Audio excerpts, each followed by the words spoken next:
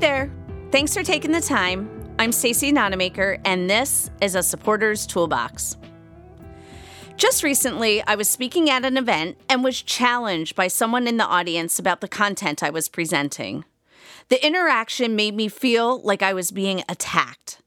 This set me in a high state of stress, and while I don't remember all of his exact words nor mine, I clearly remember what I felt in that moment.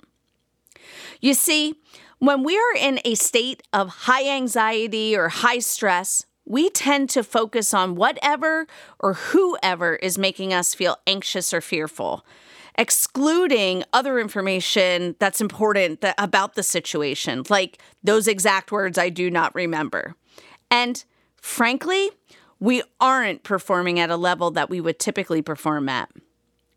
So then fast forward a few days when I was introduced to something that others have known about since the early 1900s.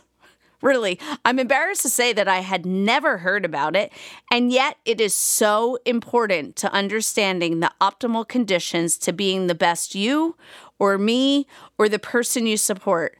And it very much explains some of my experience during the presentation. It's called the Yerkes-Dodson Law. Think of the Yerkes-Dodson Law as an upside-down U-shaped curve. Some of you know that as a bell curve. That curve represents performance levels based on arousal or stress. The left side of the curve represents low arousal. The right side represents high arousal. And at the center, or the highest part of the curve, where you'd see peak performance, is a medium level of arousal. Basically, this law states that there is such a thing as a healthy level of stress to squeeze the most out of someone. Yes, let's acknowledge that stress can be seen as a health risk, and research talks about that. And we're often encouraged to avoid stress, but know that research also suggests that some stress can actually be beneficial to performance. Yerkes and Dodson formed this theory while performing experiments on mice using mild electric shocks. They were able to teach the mice to learn a task more quickly with mild shocks or a little stress, but found that as the shocks got stronger, the mice took longer to learn the task. Probably because they were more focused on avoiding the shock than on completing the task. They hypothesized that as arousal increases, the ability to form a habit or perform a task well also increases. It gives you sufficient motivation, but only up to a certain point, known as the optimal level. As arousal surpasses that point, your performance begins to deteriorate. You're too stressed and too anxious to do your best. Now, you may be asking yourself, what the heck is the optimal amount of arousal? The answer is that it depends on a lot of things. But generally, think of it as a simpler task requires a higher amount of arousal, while a more challenging task requires a lower level of arousal. So think about doing a job that is not at all challenging and has what we would call a low level of arousal, where it's something that's rote or routine and nothing ever changes. This, as many of you may have experienced, is when boredom sets in. There's no stress, but there's also no motivation. You're not being challenged. You have no incentive to go above and beyond. Your work feels meaningless, so you probably will do the bare minimum. So take that in a moment.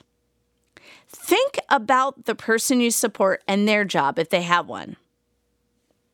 Let's turn it around. Is it meaningful? Do they seem to be challenged in some way? Are they experience what we would say is optimal arousal? Where, there's a moderate surge of stress and it's boosting their performance, but not too much stress, because if it's too difficult or challenging, it could put someone into high arousal or what we know as fight, flight, or freeze response. So, what predicts the state of arousal? Well, there's many factors at play here, including your skill level related to the task at hand, like I just mentioned. Is it too easy or too hard for you? Is it a complex task, or is this something that most people can do?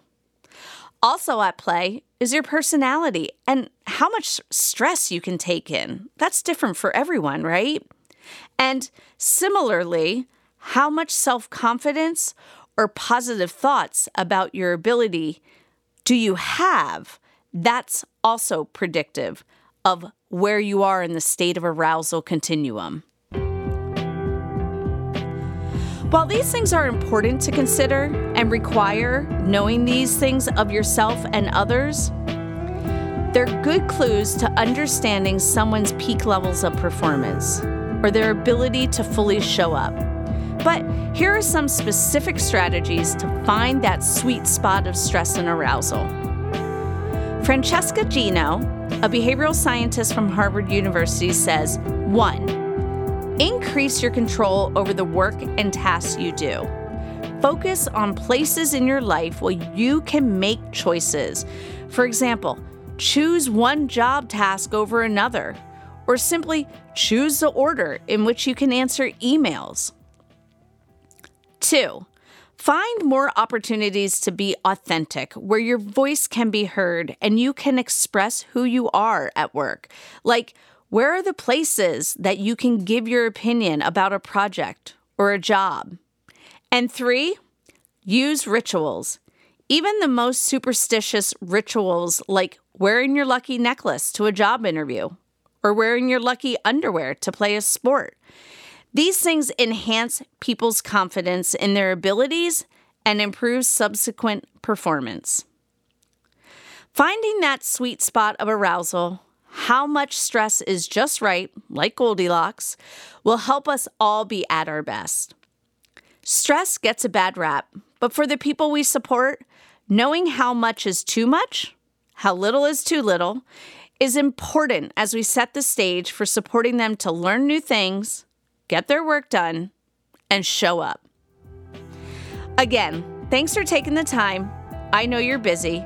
Hoping you took one thing away that can make today a better day for the person you support. Bye now.